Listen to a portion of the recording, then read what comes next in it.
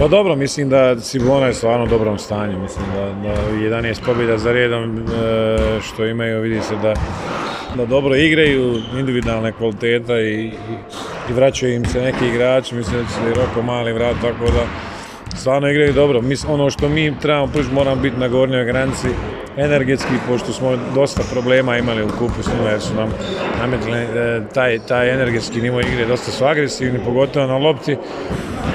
I da probamo da odigramo bolju utakmicu nego u Rijeci, tako da dosta smo, ispali smo malo iz ritma ovih 10 dana, međutim momci odradili smo 2-3 dobra treninga, tako da mislim da ćemo biti spremni i najvažnije da su svi zdravi, jednostavno da pružimo najbolje moguću igru. Na gornjoj granici svi moramo biti, ono što sam i rekao igračima, moramo biti svi maksimalno mentalno spremni da odigramo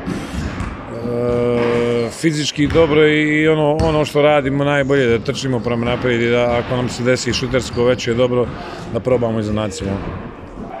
Pa sigurno će to biti najteža utakmica za nas, znamo da je Cibona u vrhu hrvatske košarke, to smo vidjeli u finalu kupa.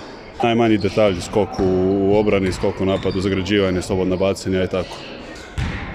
Iskreno ću reći da ovdje ne vidim nikakvog favorita i da će biti zanimljiva utakmica, tako da pozivam sve navijače da dođu u što većem broju na utakmicu. Energija je već od početka sezone tu, kemiju kakvu smo ostvarili u ovoj sezoni, to je zaista fantastična. Tako da spremni smo na Cibonu i daćemo sve od sebe da pobijedimo.